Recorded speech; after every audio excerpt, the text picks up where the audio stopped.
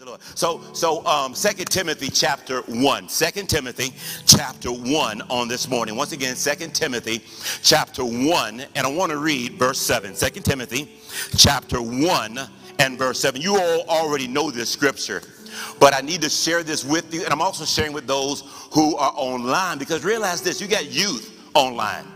You've got new people online, and not everybody online has been in the church all their lives. And so, and combined with that, be careful of being over familiar with popular scriptures, because sometimes it is the familiarity that brings contentment. And when you read a scripture so much, and you see it on social media, you see it, on bumper stickers, on coffee cups, you quote it, and becomes so ingrained, I think it loses sometimes its flex. And so I want to take this scripture, and I really want to take the next 20 minutes, and I just really want to pull out what I believe God is speaking in this hour, okay? In this hour. And so 2 Timothy chapter 1 and verse 7. 2 Timothy chapter 1. And if you're looking for the sermon notes,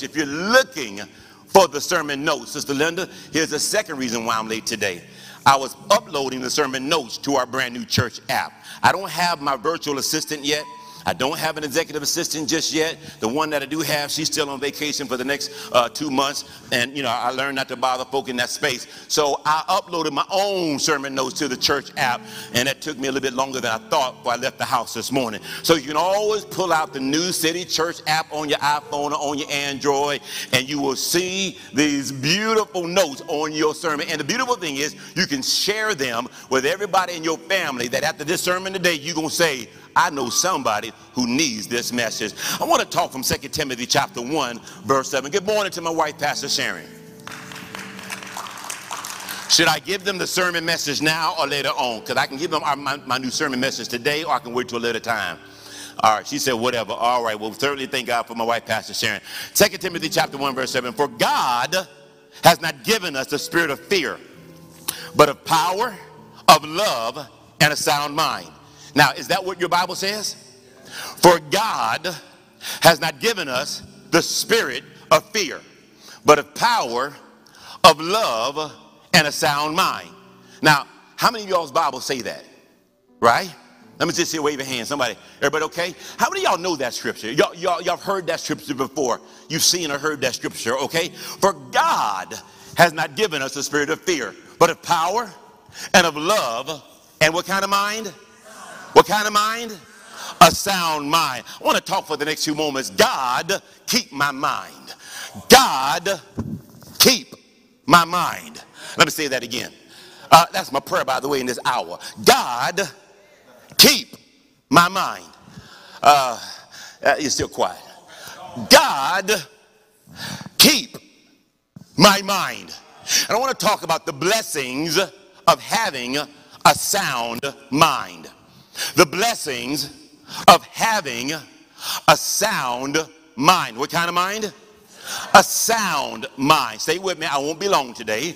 But the blessings, all right, of having a sound mind. Let me give you an interesting story. Let me give you something interesting to think about. In 1972, the United Negro College Fund launched its iconic advertising campaign, A Mind is a Terrible Thing to Waste. How many of y'all remember that iconic campaign? A mind is a terrible thing to waste. The campaign resonated deeply with American public, helping to raise more than $2.2 billion for college scholarships. Today, this motto remains relevant as ever. But here's what maybe many of us didn't know. There were some scientific understandings that came out of that campaign.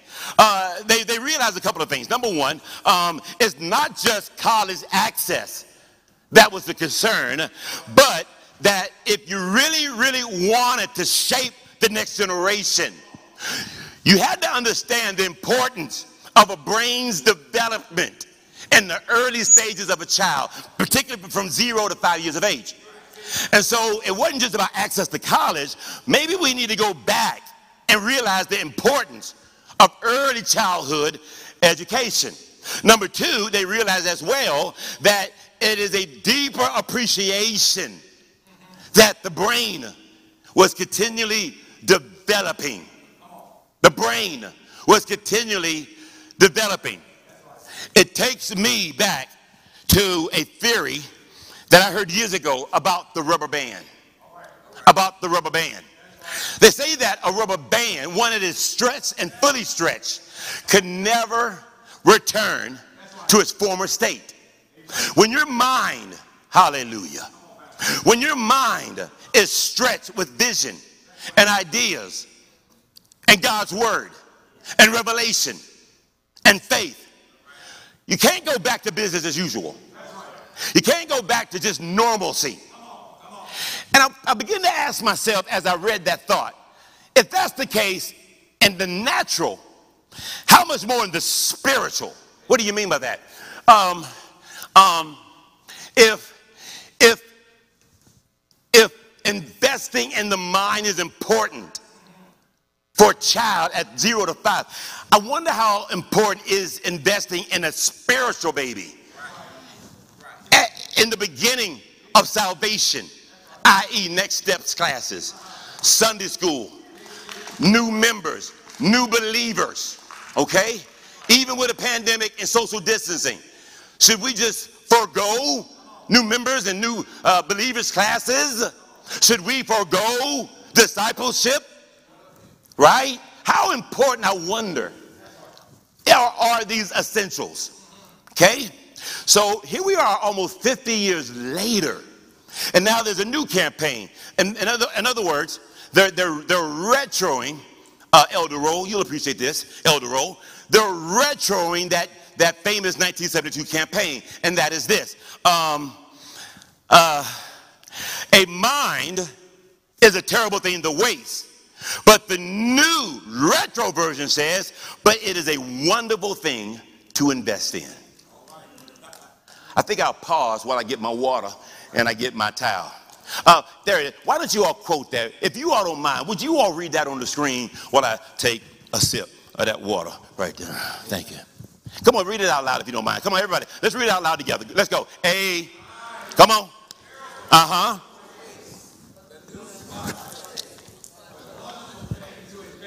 Let's say that again. Come on, let's try it again. Everybody. Hey, let's say that with some authority. Come on. Come on. Mm-hmm. Yeah. It's a wonderful thing to invest in. I pray these next 12, 14, 15 minutes or so, you leave out of this sanctuary with value, with sustainability, biblical, theological. I really had church today value. Because we as a church invest in our spiritual, we invest in the ecclesiastical, but we really don't take a lot of effort in investing in the mental, the emotional, nor the relational. Okay? Stay with me. Stay with me.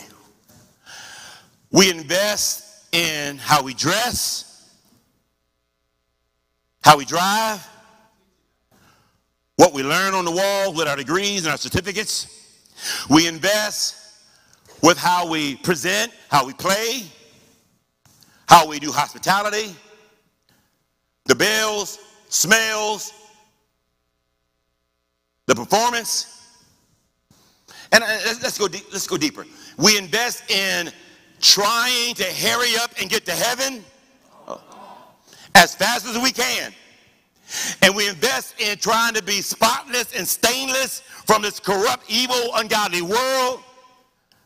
So whatever you do, be as focused and as fast-paced and tunnel vision as much as possible to heaven.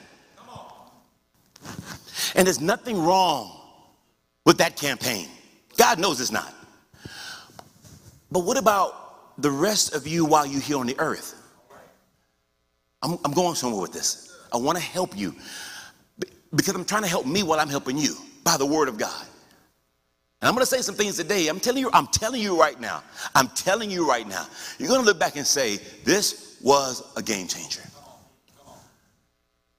And it's not your fault. It's not my fault. We are in an era and a culture Well, we have focused so much, and it's nothing short of escapism. We used to say it like this years ago. We're so heavenly bound that we're no earthly good. Jesus said to occupy until I come. The word occupy, trade, barter, do business, right? It was reinforced in the first church. In fact, First Thessalonians is really the oldest book in the New Testament, not the Gospels, but First Thessalonians. It's dated and aged as the oldest books. So in other words, there were some instructions given to the earliest and the oldest of Christians. And you know what those instructions were? You know what? Yeah, we want to get ready for the rapture. Yes, we're pilgrims passing through. Yes, the Lord's return is near. But you know what? You all may want to go ahead and get married, get you some houses, some land, and get back to work. There ain't no need for y'all to be at the altar praying, speaking in tongues, and just waiting, because Peter said, not Thessalonians, but Peter said later on, a day to the Lord is like 1,000 years. So when God says, I'll be back any day now, his day and our day are two different days. Okay? And so what I'm trying to say here is we've been caught in this vacuum of, if we're not careful, hey, let's make sure we have all this right here together. And then on Sunday mornings, let's combine that with all that we do on Sunday mornings. But we are a mosaic mess, oftentimes behind closed doors. May I take it a step further? Now, okay, so in this season of the city church, right? In this season of the city church, we are investing in our minds, our emotions, and our relationships. We've been through 18 months of stress, tension, anxieties, insecurities, inequity, disparity. We've gone through, gosh, come on, you know it. This pandemic has had its impact on not only America, but on the world. But because of this disparity in the black community, we still have the majority of unvaccinated people in America, black and brown, because we don't know what's in the vaccine, so therefore I ain't taking it. You don't know what's in your aspirin. You don't know what's in your Tylenol. Right? But one thing we do know, them body bags at the hospital ain't fake. What we do know is that those numbers in our community, and here's the difference between now and maybe 12 months ago, or let's say, 16, 17 months ago.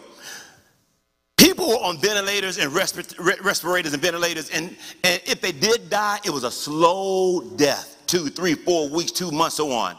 What we're seeing with this Delta variant now is folk are getting sick on Monday and they're dead Wednesday. That's right. That's right. And we're not talking about folk in the 80s and 90s. Why are you not saying amen? What is it that you don't like what I'm saying? Read the paper. Look at the news. Well, I don't trust the media. Oh, so now we got to deal with a conspiracy theory. All right? The reality is this. God very well could be getting our attention.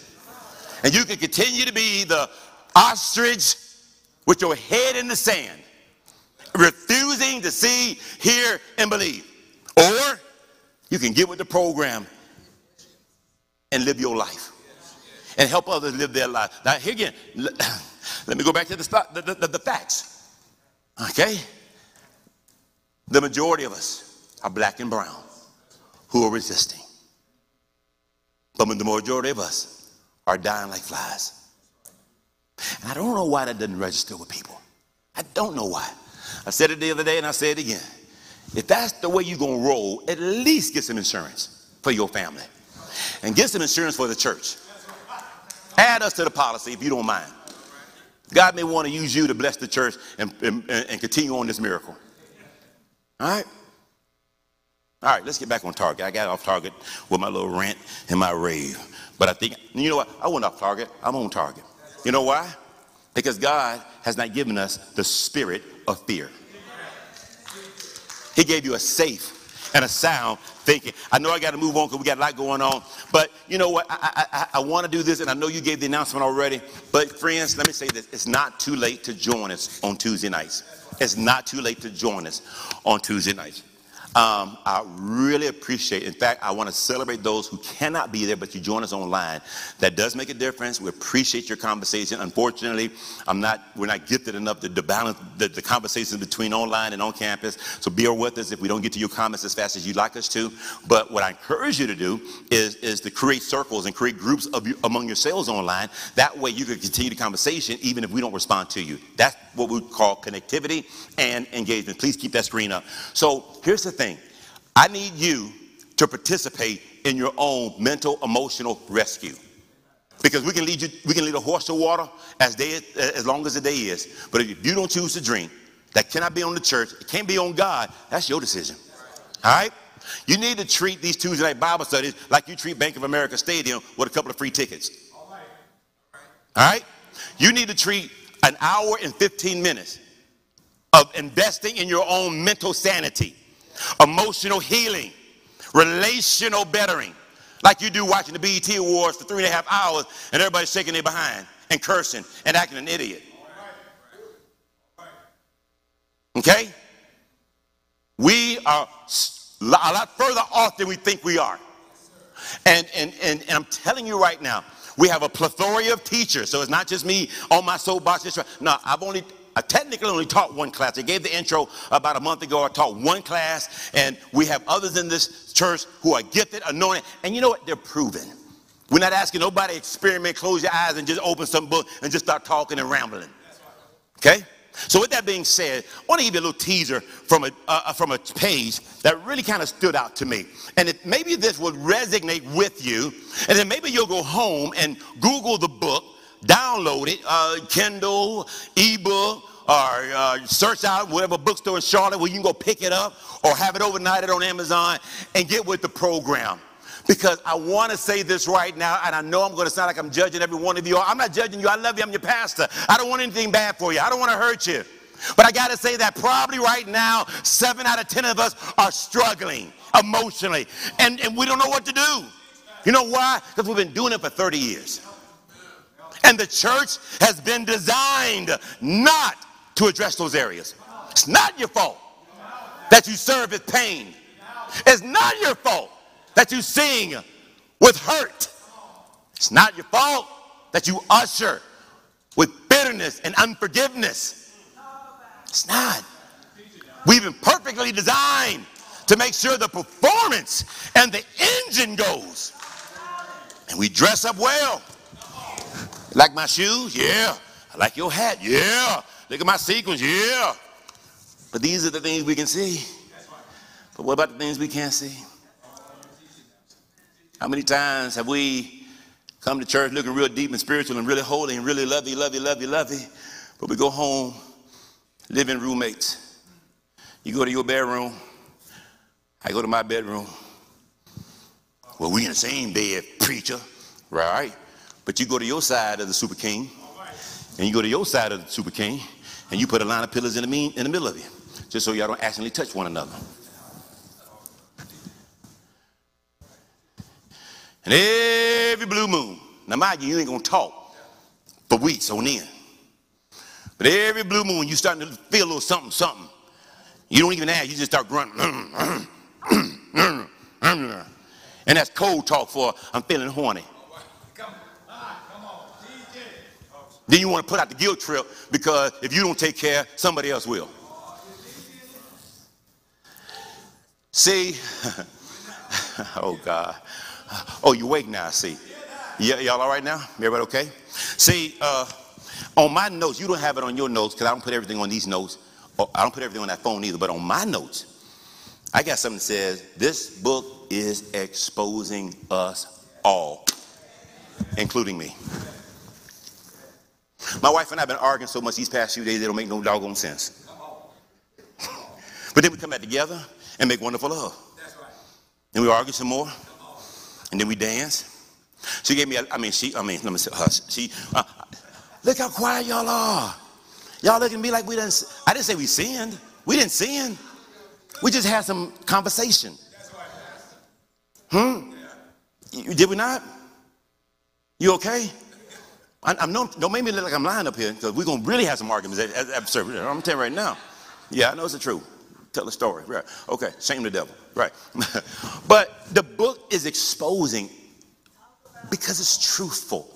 And the word of God is sharp. And dare we not be the church that says this is for the y'all and not for the us. So I'm honored, and it is a beautiful thing to say, we are going through this growth process together. If this was a men's only session, I'd say what I want to say, but I can't say it right now. We got some ladies and we got some youth, and we're online. And I don't want to give the devil room to create mockery. But you're going to find out that it's okay not to feel okay all the time. You're going to get comfortable realizing that there are some things in your past that still have an effect on your now. Because in the church, we're taught, if any man be in Christ, he's a new creature. All things have passed away. Well, that might be in the spirit realm when it comes to sin, but that may not apply to habits. That may not apply to proclivity. That may not apply to appetite. That's why he died on the cross for our sin, so we can overcome those things and not be a slave to those things. Everybody okay so far? Now, this ain't in the book, but it is in the Bible. Go to your Bibles, Romans chapter 5. Romans chapter 5, all right? Everybody okay so far? I just want to help you.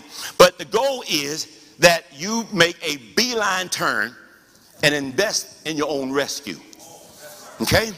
Because I cannot contribute and aid and abet your demise as you watch your own spiritual funeral. You cannot participate in the parade of your own spiritual demise. Look what Paul says to the church at Rome. Chapter 8, verse 5. Romans chapter 8.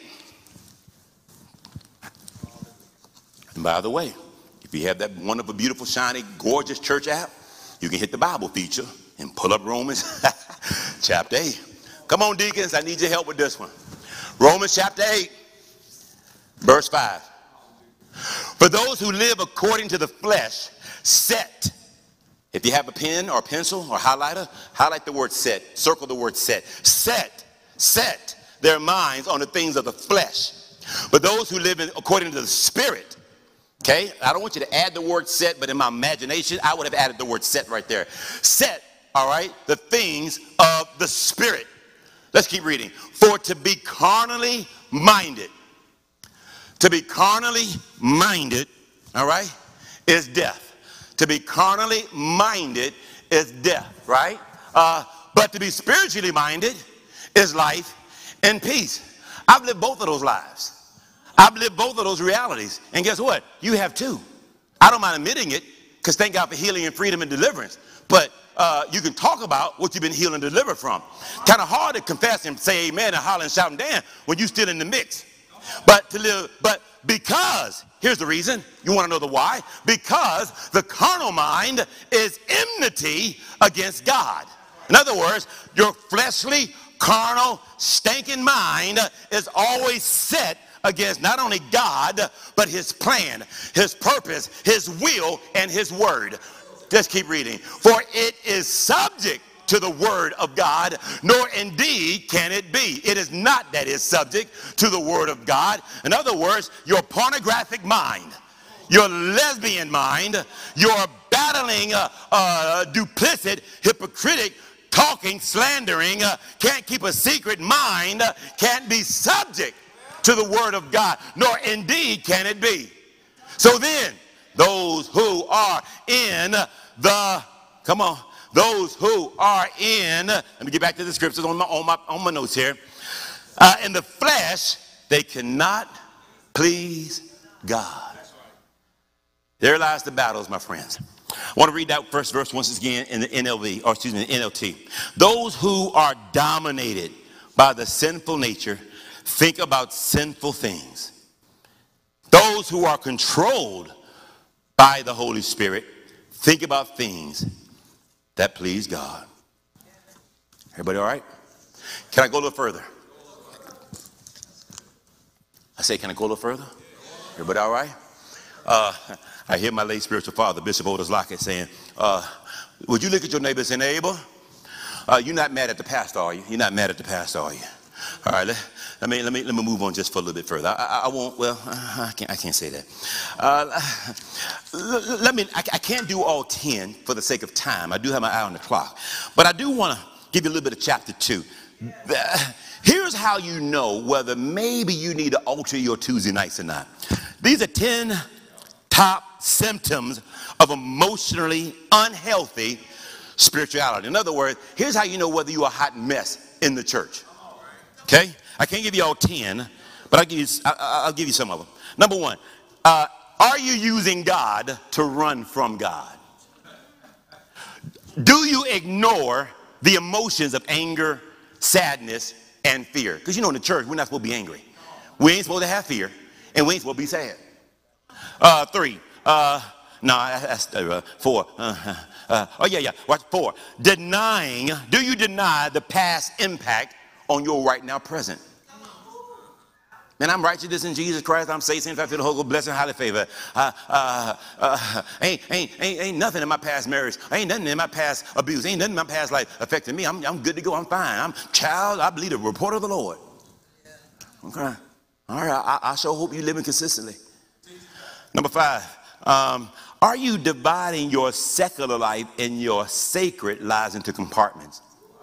I think we do that and don't realize we're doing that. Right? We live a certain way Monday through Friday, but then we, Dr. Jekyll, Mr. Hyde, be somebody else on Sunday. Okay? It's amazing how we can put on 2 different hats depending on what crowd we in. I think, if I'm not mistaken, Peter had that problem. But I'm not mistaken, Peter had that problem. And Paul said, you know, Peter, it is high time for you to stop being a hypocrite. I noticed that when you with this certain group of church folk, you act a certain way. But then when your old friends in the old church folk get around you, all of a sudden you flip a script and you start acting a certain way. He said, you know what? You are to blame and you are the hypocrite. Bible says, you know what Bible says? The Bible says that Paul withstood Peter to his face. He didn't get on the internet meal. He didn't get in the rumor mill. He didn't have no private prayer circle and over spiritualize the rumor. He just went to him straight up and said, you know what, Negro, you are the problem. Who you talking to? No. Well, you know, the Bible says that we should lay our gifts down, all right? Let's put down the praise and worship. Let's put down the preaching, and let's go face to face and talk. And let's deal with the issue. Now, and the Bible says if they don't receive you then, you bring another elder with you. And if they don't read another elder, you bring them before the whole church. And if they're still soiled up and arrogant, acting a fool, put them out of church. Nobody on this side of the church said amen. You know what? Because your Western democratic policies don't believe in church order nor church discipline. Now, if I, the pastor, the leader, the visionary, the bishop designee, can stand and say, you know what, I'm sorry, forgive me, I'd like to earn your trust again. If I can do that, can you look at your wife and say, baby, I'm sorry? Can't you go to the deacons board and say, deacons, I've been not who I need to be, brothers, would you all forgive me? Can't you as a sister go to the rest of the sisters and say, let's sit down and have a cup of tea. I've messed up. Forgive me. I'm not going to do this again. I'm here. Why? Okay, I don't usually come down like this, but I think I will. And boy, it would not be a good time for you to be bobbing for apples right now, because if you fall asleep while I'm preaching, I'm subject to call, say hello, or you still with me? Now, seem like to me, you're so spiritual and so deep and so holy, and you hear from heaven and you walk with the Holy Ghost and Apostle James, Paul, Daniel, and all the rest of them. But what about the spirit of brokenness, contrition, and humility? Whatever happened to those traits? My time is almost up, but if I had time, I'd take it to Philippians chapter 2, verse 5 through 9. Jesus, our chief example, our king example, the greatest example. He humbled himself. Let this mind be in you that was also in Christ Jesus. He humbled himself, became obedient to the death, to the cross, even to the death cross. Let this mind be in you, which is also in Christ Jesus, who being in the form of God did not consider robbery to be equal with God. And if anybody could have been equal with God, it would have been Jesus. But you know what? For those 33 and a half years, he wouldn't even dare think it robbery to be on his level. You know what he did? He humbled himself How did he humble himself? He took the form of a bondservant, made himself of no reputation. He came in the likeness of men, and being found in the appearance as a man, he humbled himself and made himself obedient to the point of death, even the death of the cross. And because of that, God did not forget about his humility. Listen, when you humble yourself, you ain't got to strong arm yourself around the room. God will promote you. God will see your contrition. God, and I also notice this. When you are penalized, or when you have to do the sentence, this ain't my way. I'm gonna do the sentence on my terms. I've never been to prison. I'm proud to never go either. But, I don't know if you can go to prison on your own terms. I'm going to show when I want to show up. I'm going to leave when I want to leave. And this is the type of air conditioning I want in my prison cell. And give me some, I don't need all the DirecTV packages, but I do want the other package. Well, at least I can get the sports channels. I don't think it kind of works like that. When you are subject under an authority and you're going through a penalty in a disciplining season, you have to submit yourself to the authority and the correction of those that are doing the disciplining. Let me move a little further. Some of you all are getting more and more upset with me. Did I ever finish my list? I don't think I did. Let me finish my list. Yeah. Somebody say, Number 7, spiritualizing away conflict. Issues happen, conflicts happen, and you just kind of want to sweep it under the rug and, the Lord's going to handle it. Well, maybe the Lord wants you to handle it. Well, I'm going to wait on a divine connection and a divine confirmation. How many confirmations are you going to need here? All you got to do is just put it all down, go sit down and talk to your wife and deal with it. Covering brokenness, weakness, and failure. Living without limits. Judging other people's spiritual journey. Now, these are things on the personal. You need to ask yourselves, where am I on this scale? If you give me another 4 or 5 minutes, allow me to indulge you with my concern as a pastor. Okay? I want to give you my concerns as a pastor, because I have to be accountable for the church, the city church of God in Christ. And when it's all said and done, I will stand before the Lord and he will say, give an account for the stewardship of the spiritual vitality of this church. Not the board, not the elders, not the deacons, not the mothers. My wife and I. Not even really my wife. It'd be me. Many of y'all know I'm an adjunct professor at Oral Roberts University. I was at Oral Roberts University when it went through the lowest days of their history, when they were $70, $80 million in debt. I was on the campus when the campus was dilapidated, and it was the laughing stock of the world. And one day a man minding his own business was in prayer, and God spoke to that man. And God told that man to write a check for $50 million and give it to that school. The miracle is that man was not an alumni. He wasn't a board member. He wasn't in some type of philanthropy department. He had no ties to the school. All he wanted to do was be obedient. That man's name was Mark Green. He's the owner of Hobby Lobby. And because he did that, people from everywhere started matching and giving and giving and giving. Today, that school is a whole different international phenomenon. All because way back in the early 1900s, God spoke to a country white man under a tent revival who was half dead of tuberculosis, that I'm going to do something in your generation, and I'm going to raise up a university where students will hear my voice. I'm a part of that team, and I've been doing this for 3 years. My wife will tell you, I have tried to turn in my resignation letter for the last 6 months. Why? I've taken on some consulting clients, and both of them, in fact, all 3 of them, they pay very generously. And I love doing what I do. I'm happy to do what I'm doing. And now I'm at a point where I got to say, okay, I have to give up something because I can't do everything and keep my balance. So I've already turned in my little resignation email, but they won't respond to it. I turned in another email saying, I can't do it again. But they won't respond to it. So now I'm going back and saying, God, I really do love these classes.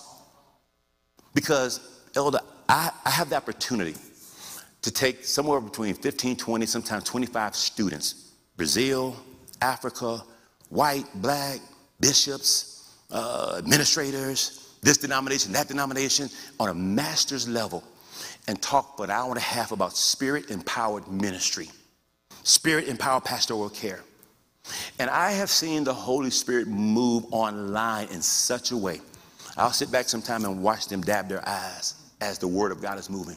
And once again, you know what the theme has been online as it has been as we travel? One thing, brokenness. Sister Donette, I have challenged them. As we have traveled and as what we're sensing all over the country, could it be that the next major move of God is not going to be the preaching and the teaching? It's not going to be the praise and worship. It's not going to be the choirs. It's not going to be the platforms and the conferences. Maybe the next move of God in the church will be through the spirit of brokenness. Men and women who've been to hell, and they've stayed there for a season.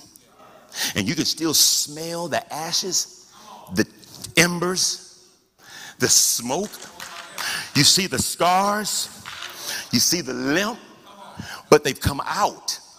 And they got a vision, a revelation, and they've got some tenure.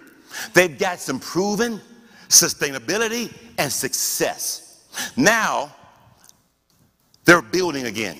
Whether it's their marriage, whether it's their businesses, whether it's their ministries, whether it's their monies. Talk to me now. No matter what was destroyed, no matter what was burnt to a crisp in their lives, God took them right back to the ashes of what was burnt. And on those ashes, a phoenix of glory is rising up. God will often take you right back to the very area of what was destroyed, whether it was publicly or privately, right? And he will build again for the world to see. Not that you get the glory, not that man gets the credit, but that God says, when I choose to restore man, when I choose to restore a church, when I choose to restore a business, when I choose to restore a woman, God said the glory will not be of man, but the glory will be of me.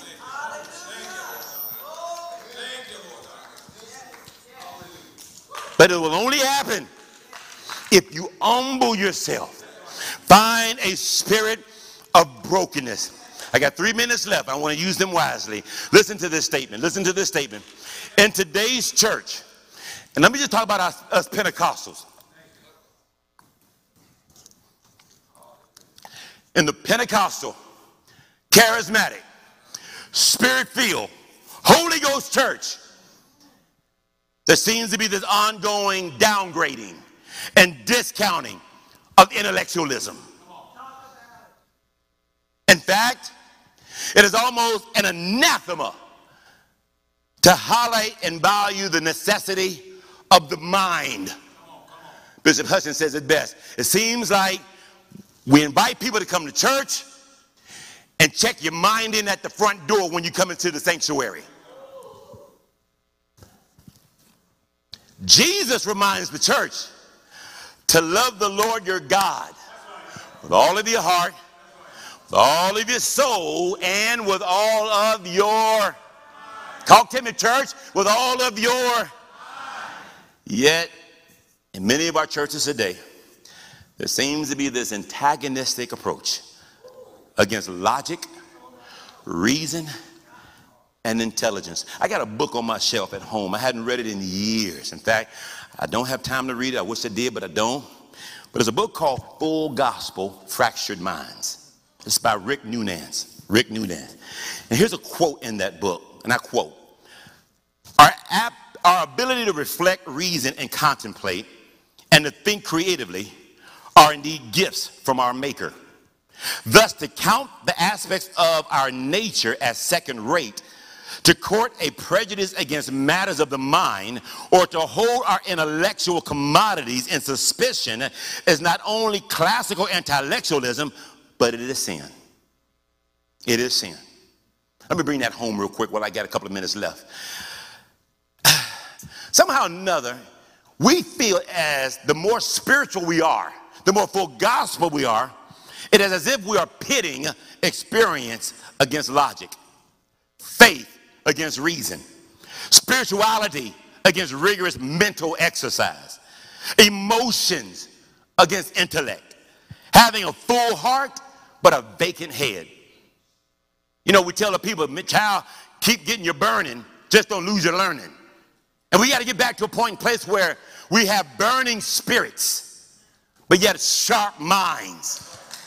But unfortunately in the church, we have reduced ourselves to a bunch of happy, clappy, and wacky Christians. Look at the evangelical community. And I was a part of that for several years, a decade ago. I've been all over the country to churches in Colorado where there'd be pistols taped to the pulpit because they were wonderful Second Amendment churches, and signs all over the place. I've been all over the place. And people do all type of weird stuff. And I'm sitting there scared to death. Number one, I don't believe this stuff. Number two, I'm the only black person in this crowd. But I was on an assignment. I've been way up 3-4 hours north of Madison, Wisconsin. In fact, I was one of the first African-American speakers to publicly speak in a little town called Adams, Wisconsin. It was so meaningful, they put up an article in the newspaper. And we ain't talking 1935, we're talking less than 10 years ago. But that became the poster child for evangelicalism. You take that combined with some of the stuff we do in our type of churches. Come on, y'all are so quiet on me. You know some of the stuff we do in our churches.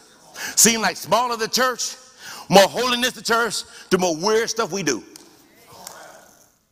And we say it's God. And we say it's the Holy Ghost. Sometimes I believe it is, but sometimes I'm not quite too sure. The Holy Ghost causes a man to start sparring and boxing and bam, boom. What's going on with that Negro? Man, that's the Holy Ghost on him. Really? Wow. You remember that? And you know what I'm talking about too. They ain't gonna call no names, but I know where he is to this day. Huh? People sitting in the floor, 3-4 in the morning, Indian style, like this. Paperwork, books, Bible, commentary, Bible dictionary, thesaurus, Vine's Depository Dictionary, Josephus Manual, all that. I feel the fire of the Holy Ghost in the room. And we're putting up with that stuff. Hey, Pastor Mike, guess what? Yeah, what's going on? God told me we're going to have a Christian karate movie, and we're going to go big, and we're going to make a lot of money. And we just, yeah, man, praise the Lord, that sounds real good. No, it don't sound real good. That sounds stupid. Now, if God told you, okay, fine, but I don't know. I mean, come on. What, we see some stuff. Man, I understand, you know, I never did get with the whole vomiting and spitting and the snot coming out the nose during worship. And I know, God bless our greeters and our ushers. God bless them. I used to feel so sorry for them in the services. I just didn't know if that was God, because that don't sound like control to me. And the Holy Spirit is of control. But every time the anointing fell, the snot would just come in layers. And I just kind of wondered, seemed like the Holy Spirit would have, almost every service, that's the point I'm making. And I'm just, you just makes you wonder, you know. We do things that make these young people, like Brother Trey in the back, like your son, grandson Jaden, we make them kind of not want to come back and be in this kind of group. Certainly don't want to share this video with our friends online because we can't explain it. And I'm concerned about us being the guardians and the gatekeepers of sanity in the church. All right, you're not saying amen anymore. That must let me know you don't want, you know. Like what I'm saying. Be careful. Because sometimes we separate the heart from the head. And we shouldn't do that. Science has become science has become an adversary to faith. Critical thinking now is viewed as negative thoughts and almost demonic. Our young people are not allowed to ask questions no more in the church. We don't even have forums. We don't even have culture, forum, where people can put their hand up and say, hey, I got a question. And ask the question without the pastor feeling intimidated. Like you got a false motive. Well, if God's so good, can God create a rock that he can't lift? Well, who do you think you asking me that question? Don't you know I'm the man of God? Well, he just asked the question. Answer the question, man. So we have to really rethink what we're doing in the church. And then we have the nerve to add scripture to aid and abet our ignorance. You all remember these scriptures, like the Bible says that they were unlearned and ignorant men. Acts chapter 4. Knowledge does puff up. Knowledge does puff up. So now we want nobody to go to school. We tell people, I would destroy the wisdom of this world. Well, he didn't mean go to school. He didn't mean get more biblical knowledge. But we use some scripture because we're ignorant. And we don't know biblical understanding. Well, the letter killeth, the letter does kill, but the spirit gives life. So we use those things as weapons against using your mind. Well, Bible does say, and you need not that any man teach you. And now you don't submit yourself to correction or teaching in the house of God. Oh, you all have no idea how deeper I can go into these things, because this stuff is real. And you'd be surprised the number of people who hide behind church vernacular to be evasive of taking personal responsibility in their hearts. My time is up. I promise you I'll be out at a certain time. Would you stand to your feet? I want to give you 3 things to pray about as we dismiss. 3 things. I could do part 2 and part 3 and just keep this thing going. And you may say, why? Because it's real. Not for you, it's real for me. Okay? As I was in prayer this morning, I praised the Lord. I said, God, thank you that my wife and I can have these heated discussions. And unlike years ago, we can quickly come back and talk and reason and get it right and not let it fester and harvest and not look for exit signs and not find outlets. Because that's a sign of maturity and moving onward. And I hope you're experiencing something similar.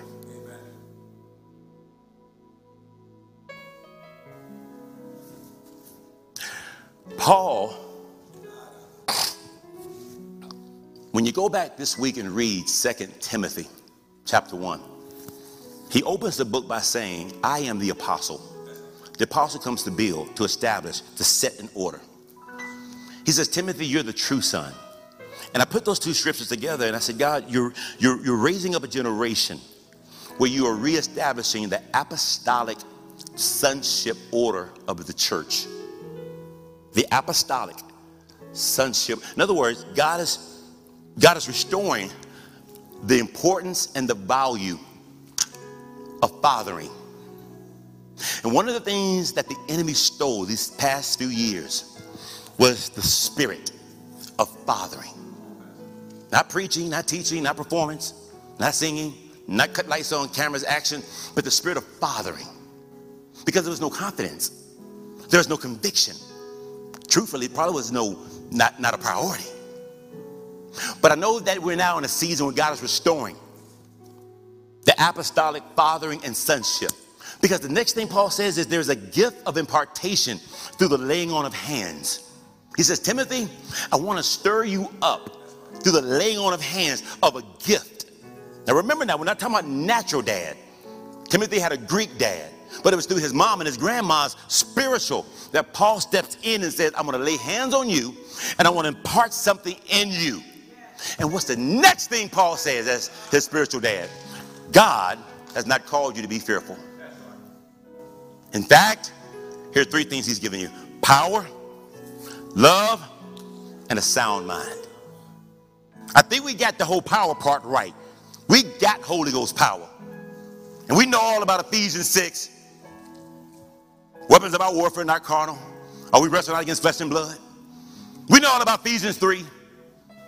We got the power part. Check. Love.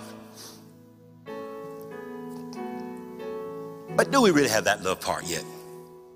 Because one thing you read in book chapter 2, he quotes Matthew 22 and he talks about the real enforceable love with God and with one another. Because he talks about contemplative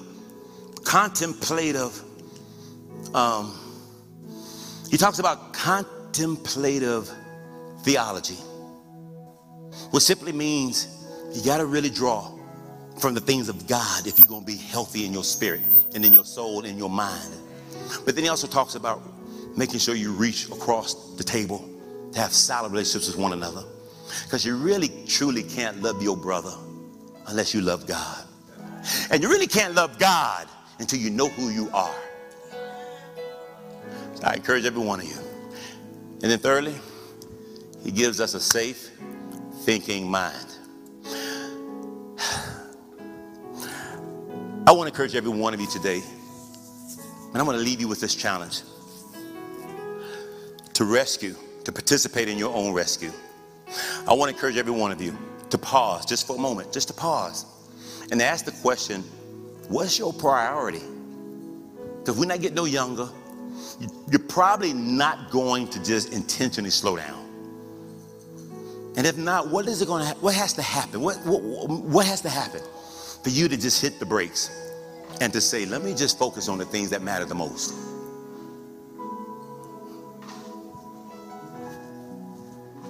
My mother passed away. I get so busy and I get so absent-minded at times. I can't even tell if it's 3 years or 4 years ago. How many? 4 years ago come February, 4 years ago. And I literally blank out because I keep myself so busy. Be 5 years is coming February. She had a rapid dementia, which means it just came quick. And next thing you know, and I keep myself so busy, but the truth, I'm saying this to you all, and I pray that you understand the reason of this transparent moment, is because she was a brilliant thinker. She was brilliant in thinking. She was an educator. I saw her work so hard. She was always thinking, always creating, always doing something with her mind, always. And I have that same characteristics, always trying to do something, keep busy. But I also share this unfortunate characteristic. She loves sweets, and I love sweets. And you can tell.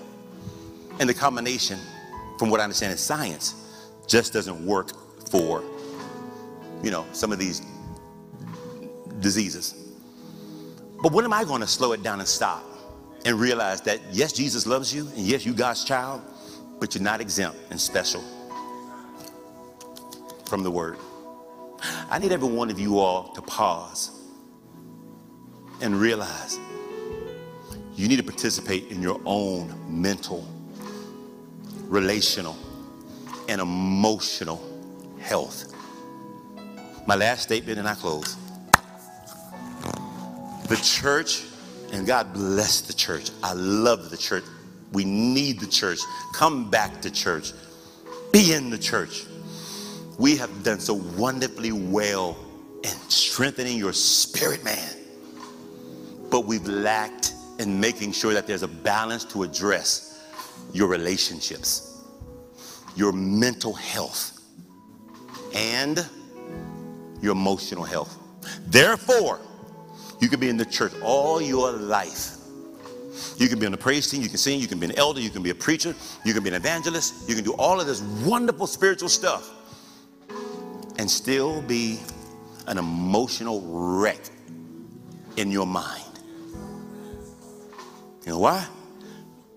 Because we never created an atmosphere that says it's okay to not be okay.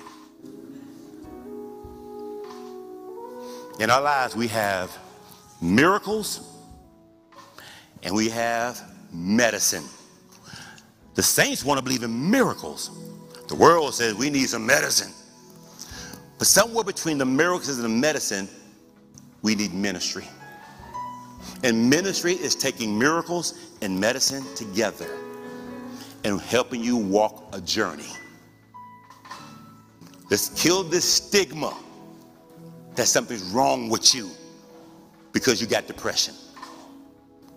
We got to kill the stigma that you're handicapped because you got bipolar or you got something. We got to get rid of that spirit in the church. Go see a counselor, a therapist. Get on medication if you have to, combined with prayer and healing.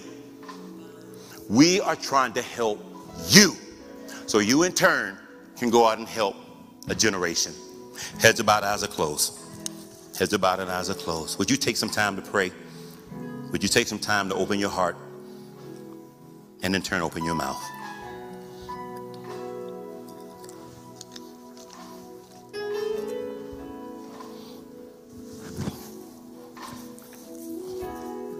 Thank you, Lord.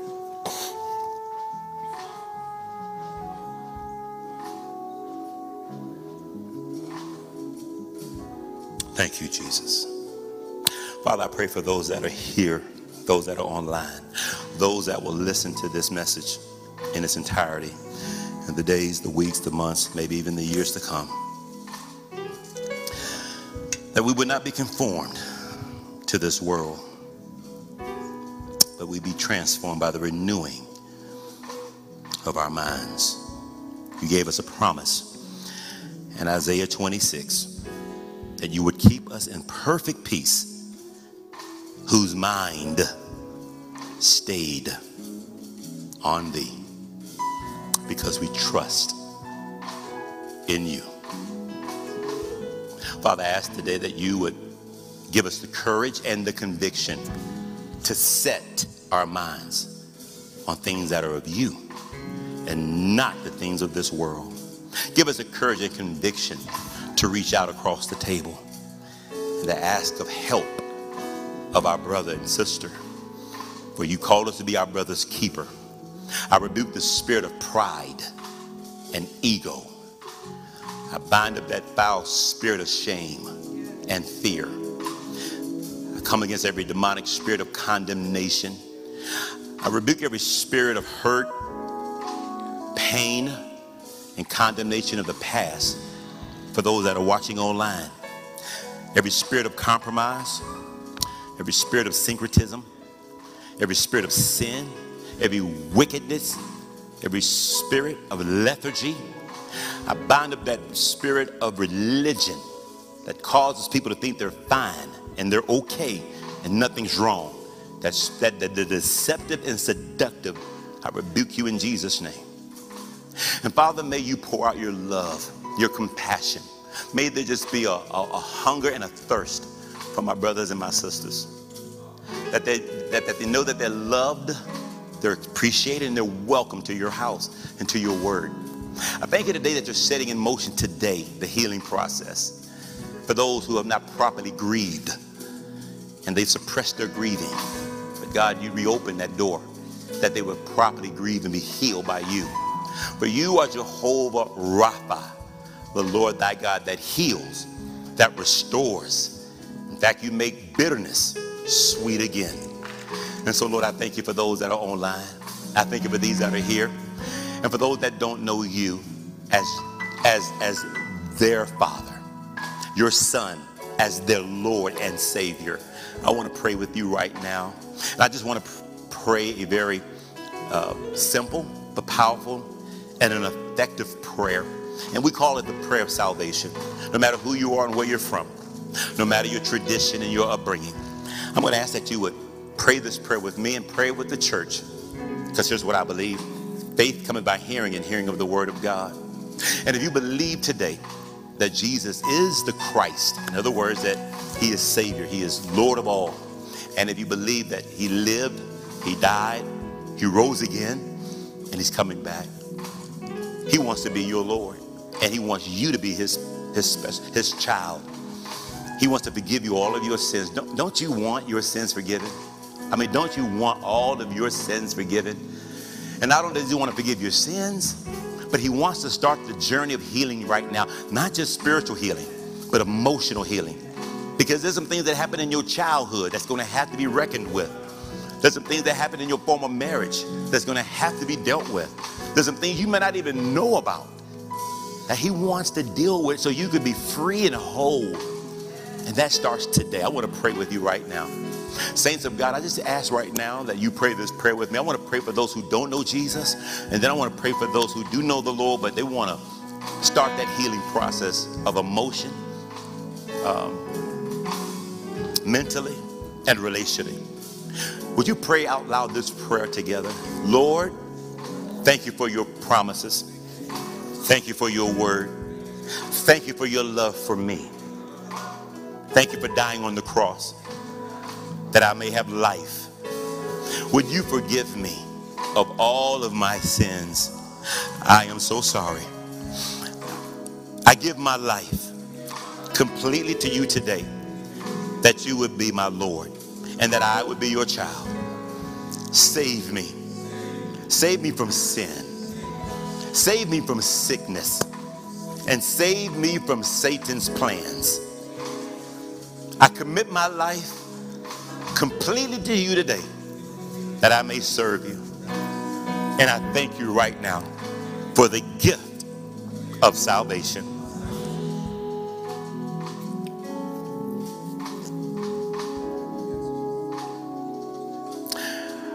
Would you take a moment and just lift those hands to the Lord right where you're standing? And for those that are online, whether you're in the living room, bedroom, you're in the office, you're sitting at a cafe, you're sitting in a car, you're sitting in a hot tub, whoever you are, wherever you may be, I want you to pray this prayer with me while those hands are lifted. Say, Lord, I surrender all.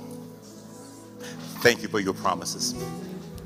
Thank you for your love and compassion for me. Today I commit to the journey of healing in my mind, in my heart, in my life, with my relationships. I thank you for the shed blood over my life. And today, thank you for the courage and conviction to be your child, to receive your healing. I thank you for your word that comes to deliver and set me free. For whom the Son has set free is free indeed. So I thank you today for healing, for breakthrough and deliverance. For this I ask, and it is done in Jesus' name. Amen and amen.